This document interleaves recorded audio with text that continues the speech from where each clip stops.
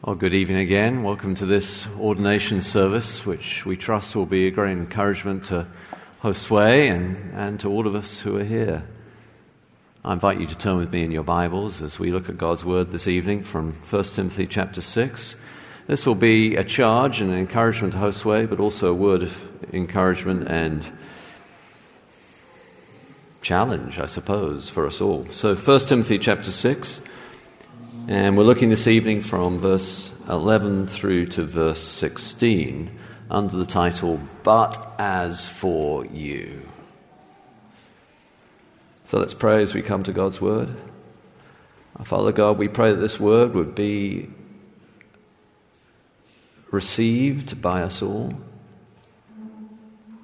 understood. We pray, Lord, that it would move our hearts as well as our minds for your glory, in Jesus' name. Amen. Amen. So, friends, 1 Timothy chapter 6, and I'll read from verse 11 through to verse 16. Let's hear God's word. But as for you, O man of God, flee these things. Pursue righteousness, godliness, faith, love, steadfastness, gentleness. Fight the good fight of the faith. Take hold of the eternal life to which you were called and about which you made the good confession in the presence of many witnesses.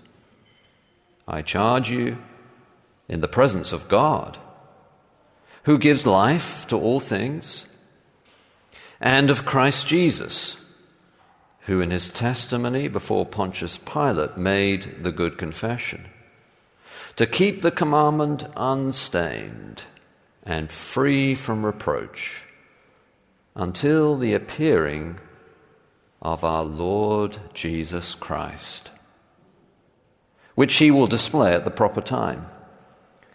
He who is the blessed and only sovereign, the King of kings and Lord of lords, who alone has immortality, who dwells in unapproachable light, whom no one has ever seen or can see. To him be honor and eternal dominion. Amen. An NFL quarterback addressed a post-game press conference as follows. I said it a couple of years ago in another press conference. It doesn't matter if you're the first string, second string, third string. You've got to know who you are as a human being and what your identity is. It cannot be in this game. It's got to be in something greater. And I've always said my identity is in Jesus Christ. I was a third string quarterback. I was just a third string. That was my label. But at the end of the day, that is not who I am. I'm Nick Foles, who I discovered was a quarterback. I just go out there and I play. I lean on my teammates. I go to work. My dear friends, identity is a key issue in sports. I've been getting to know various sports people over at Wheaton College, and one of the things they talk about is how their identity needs not to be in the game, but in Jesus Christ. It's so encouraging to hear that. Identity is key for sports because if your identity is whether you win or lose, one moment you'll be lifted up, and the next moment you'll be dashed down. It's no stable way to live. Identity is key for life. If your identity is in your career or even in your family, you'll be happy if your children are doing well. You'll be miserable if they're not doing well. You'll be happy if your career is advancing. You'll be miserable if your career is not advancing. But what is often not understood, frequently misunderstood, is that identity is key for ministry. That's what we're going to seek to find out this evening briefly. See if we can get this to work. Oh, we did. Look at that. One more. Let's get the context first of all. 1 Timothy is part of a group of letters written by the Apostle Paul known as the pastoral epistles. 1 Timothy, 2 Timothy, and Titus. And each of these pastoral epistles are the Apostle Paul's framework for how to do ministry. That's why they're written. That's why they're called the pastoral epistles. They're not just for pastors. They're for churches. This is the way to do ministry, the Apostle Paul says. And each of these has an overriding desire to commend the gospel. It's one of the reasons why at College Church our vision is proclaiming the gospel. In each of these pastoral epistles, he's saying, number one priority, commend the gospel, live for the gospel, teach the gospel. That's across each of those, all those three. But each of these letters has a subset, secondary priority message, not number one, but number two, not the priority, but the second order of sequence. So the CGIS, the C stands for commend, the G stands for guard, the I for imitate, and the S for suffer. Titus has an emphasis on imitating the gospel, 2 Timothy on suffering for the gospel, and 1 Timothy, our letter, on guarding the gospel. Paul was writing to Timothy at Ephesus, and he's telling him that you need to guard the gospel. There are false teachers, Timothy, he's saying, in this town of Ephesus. You need to correct them, but you also need to be different from them. That's the passage we're looking at this evening. And to know how to be different from them, you need to know who you are. You need to have your identity set.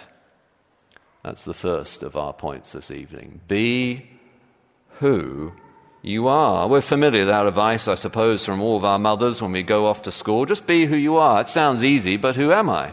You may wonder. Well, the Apostle Paul tells Timothy who he is. But as for you, O man of God, that's who Timothy is. That's who a Christian leader is meant to be. That's who you are. The phrase, O man of God, comes from the Old Testament. It was the phrase used for a prophet of the Old Testament. And what Paul is saying to Timothy is, you stand in the great line of Moses and Elijah and Isaiah and all the prophets. You are a man of God. That's who you are. I want you to remember that, and I want you to be who you are. Therefore, flee these things. The things that we are to flee are the things that Paul has talked about in the previous section, which are all the things that characterize the false teachers. The false teachers, you see, are not merely characterized by false doctrine, though that, of course, is true. They're characterized by a certain character. And the character he describes in the previous 5 or so verses is a character that loves pointless controversy. And not only a character that loves pointless controversy, it's a character that desires financial gain. And the two go together, of course. The way to get attention then, as now, is to flame up a pointless controversy. If you want 1,000, 10,000, 100,000 followers on Twitter, what do? You pick the biggest controversy, you choose a side, and a lot of people will start listening. Pointless controversy. And then a desire for financial gain. But you, Timothy, because you're a man of God, because you're like Moses and Elijah and Elisha and Isaiah, you're not to be like that. You are to be who you are. I sometimes think of it as a pastor or a Christian leader. As you enter into this, you're putting on the mantle. You're being the person that you're meant to be. You may not feel like it. You may not judge yourself as that. But the Apostle Paul is saying to you, that's who you are. Rise to that level. And Josue, as you think this evening about what you're being ordained to, you'll be ordained as a man of God. Rise to that level. Second, fight for spiritual vitality. Well, particularly your spiritual vitality. The Apostle Paul says, verse 12, fight the good fight of the faith. Fight for spiritual vitality. I think there was a book written some years ago. I haven't read it, but I'm getting closer to the age where I might read it, which is called Old Age is Not for Wimps. I'm starting to put it on my reading list. Or ministry is not for wimps either. It's a fight. It's a blood-soaked fight. Be under no illusion, it is not an easy road.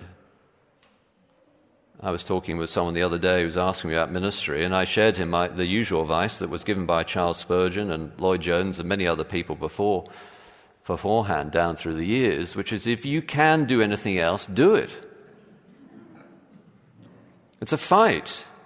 It's not for wimps. You've got to know you're called. As Josue, we believe that you are. But it's a good fight. It's worth it. You are engaged in the most important task there could possibly be, tending souls for eternity. What could be more significant? Yes, it's a fight. Yes, it's hard, but it's of such significance. It's a good fight, though it is a fight, and it is a fight of faith. Now that's important, isn't it, through our lives and in Christian ministry, whether we're ministry at home or in the church or at work. So much of what we do is unseen in terms of its results. We don't see the results. We sow the seeds, and it can be years and years later before there's any fruit. Maybe we won't see it even this side of glory. It's a fight of faith. We have to trust that what we're doing will bear fruit. Don't listen to the lies of the devil, which says it doesn't matter, nothing's going to happen, it makes no difference. No, fight the good fight of faith. You know that the word of God is powerful and will not return to you empty. You know that the seed of the word grows in God's good providence. To fight for spiritual vitality. Second. Third, serve as under orders. I love how the Apostle Paul puts it here, as he does similarly in 2 Timothy, but of course we're looking at this passage in 1 Timothy, verse 13. He says, I charge you. The charge here is a command, actually. It's like a general giving orders. He's writing out his instructions for the day, for the year. This is my command to you. Go do it. You are a soldier. You're under orders, you serve as under orders. Of course, this comes back to the calling. Those of us who are in full-time Christian ministry believe that we have been charged to serve. And that's true of all Christians.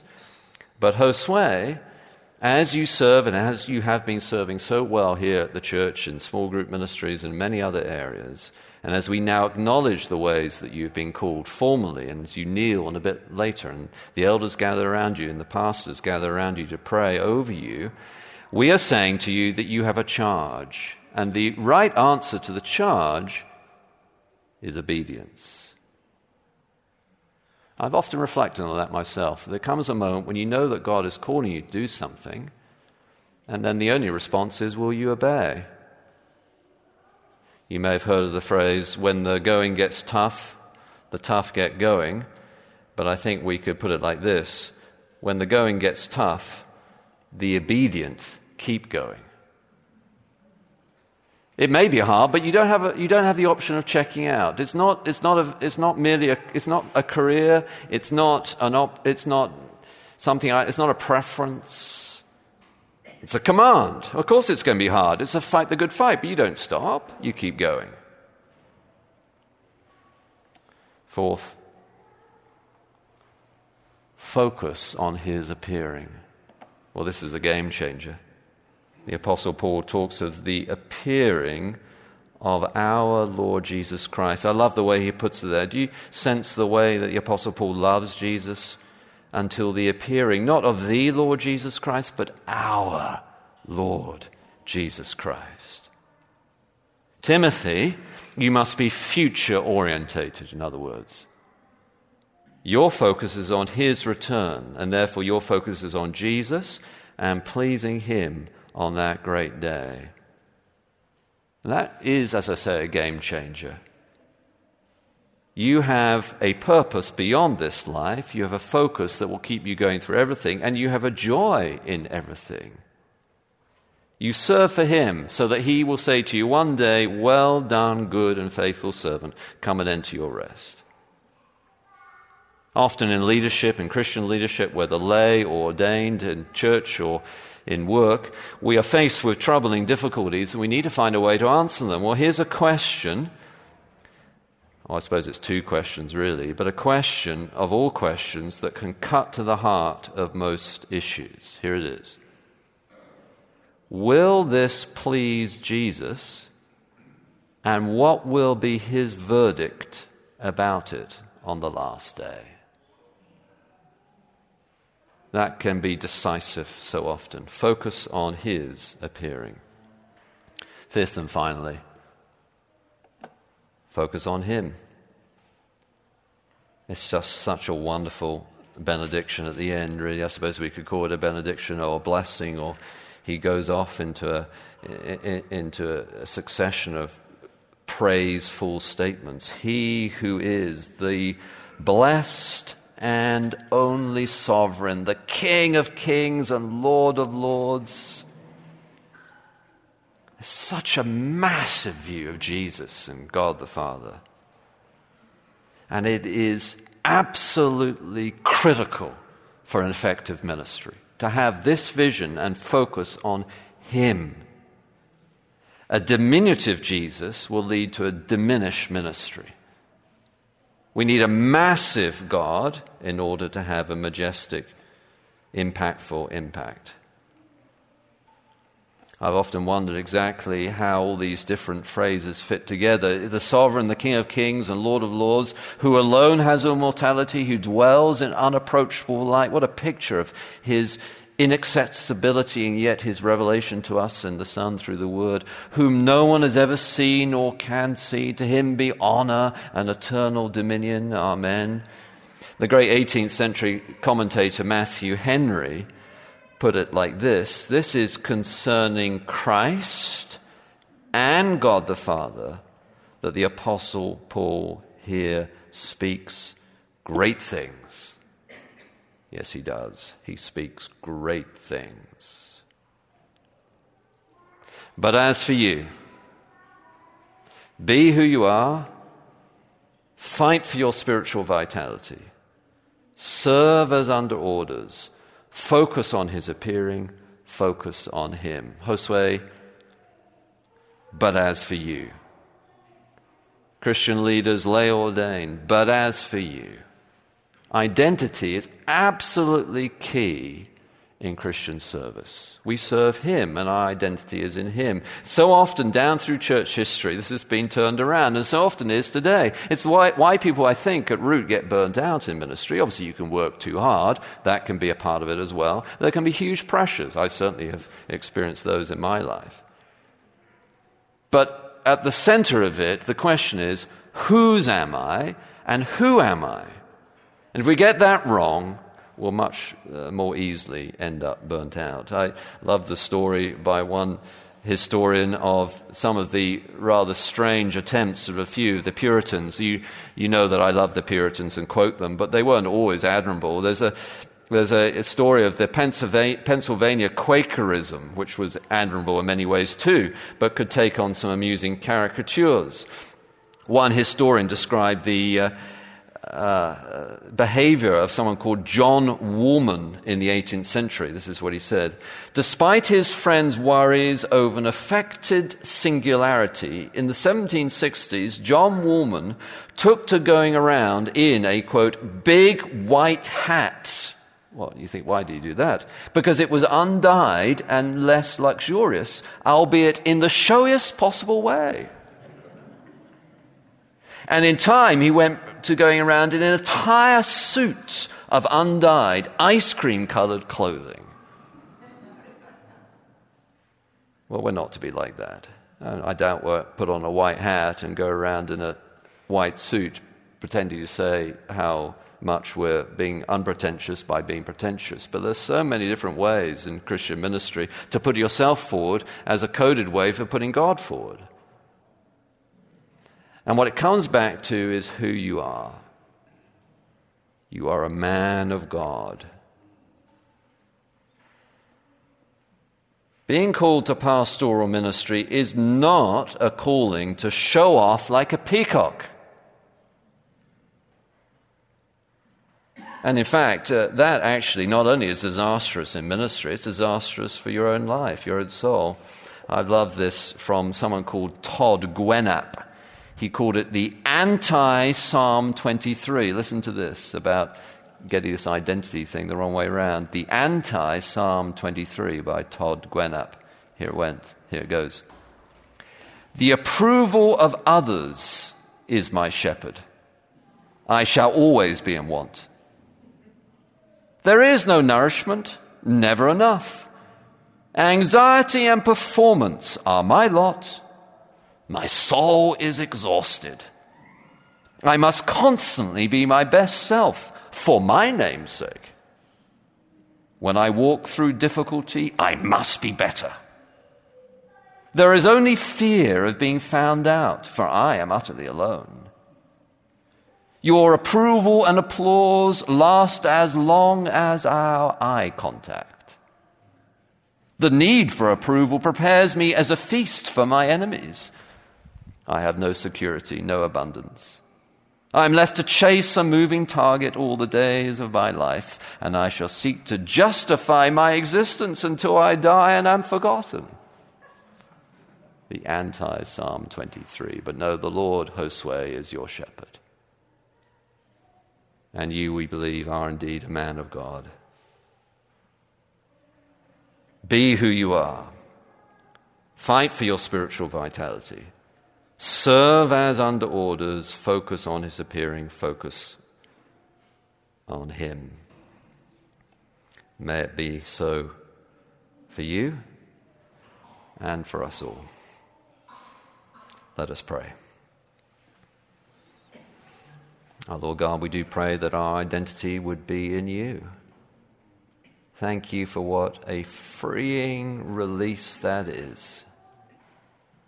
Your eyes are full of love for your children. You have grace and mercy and favor towards us.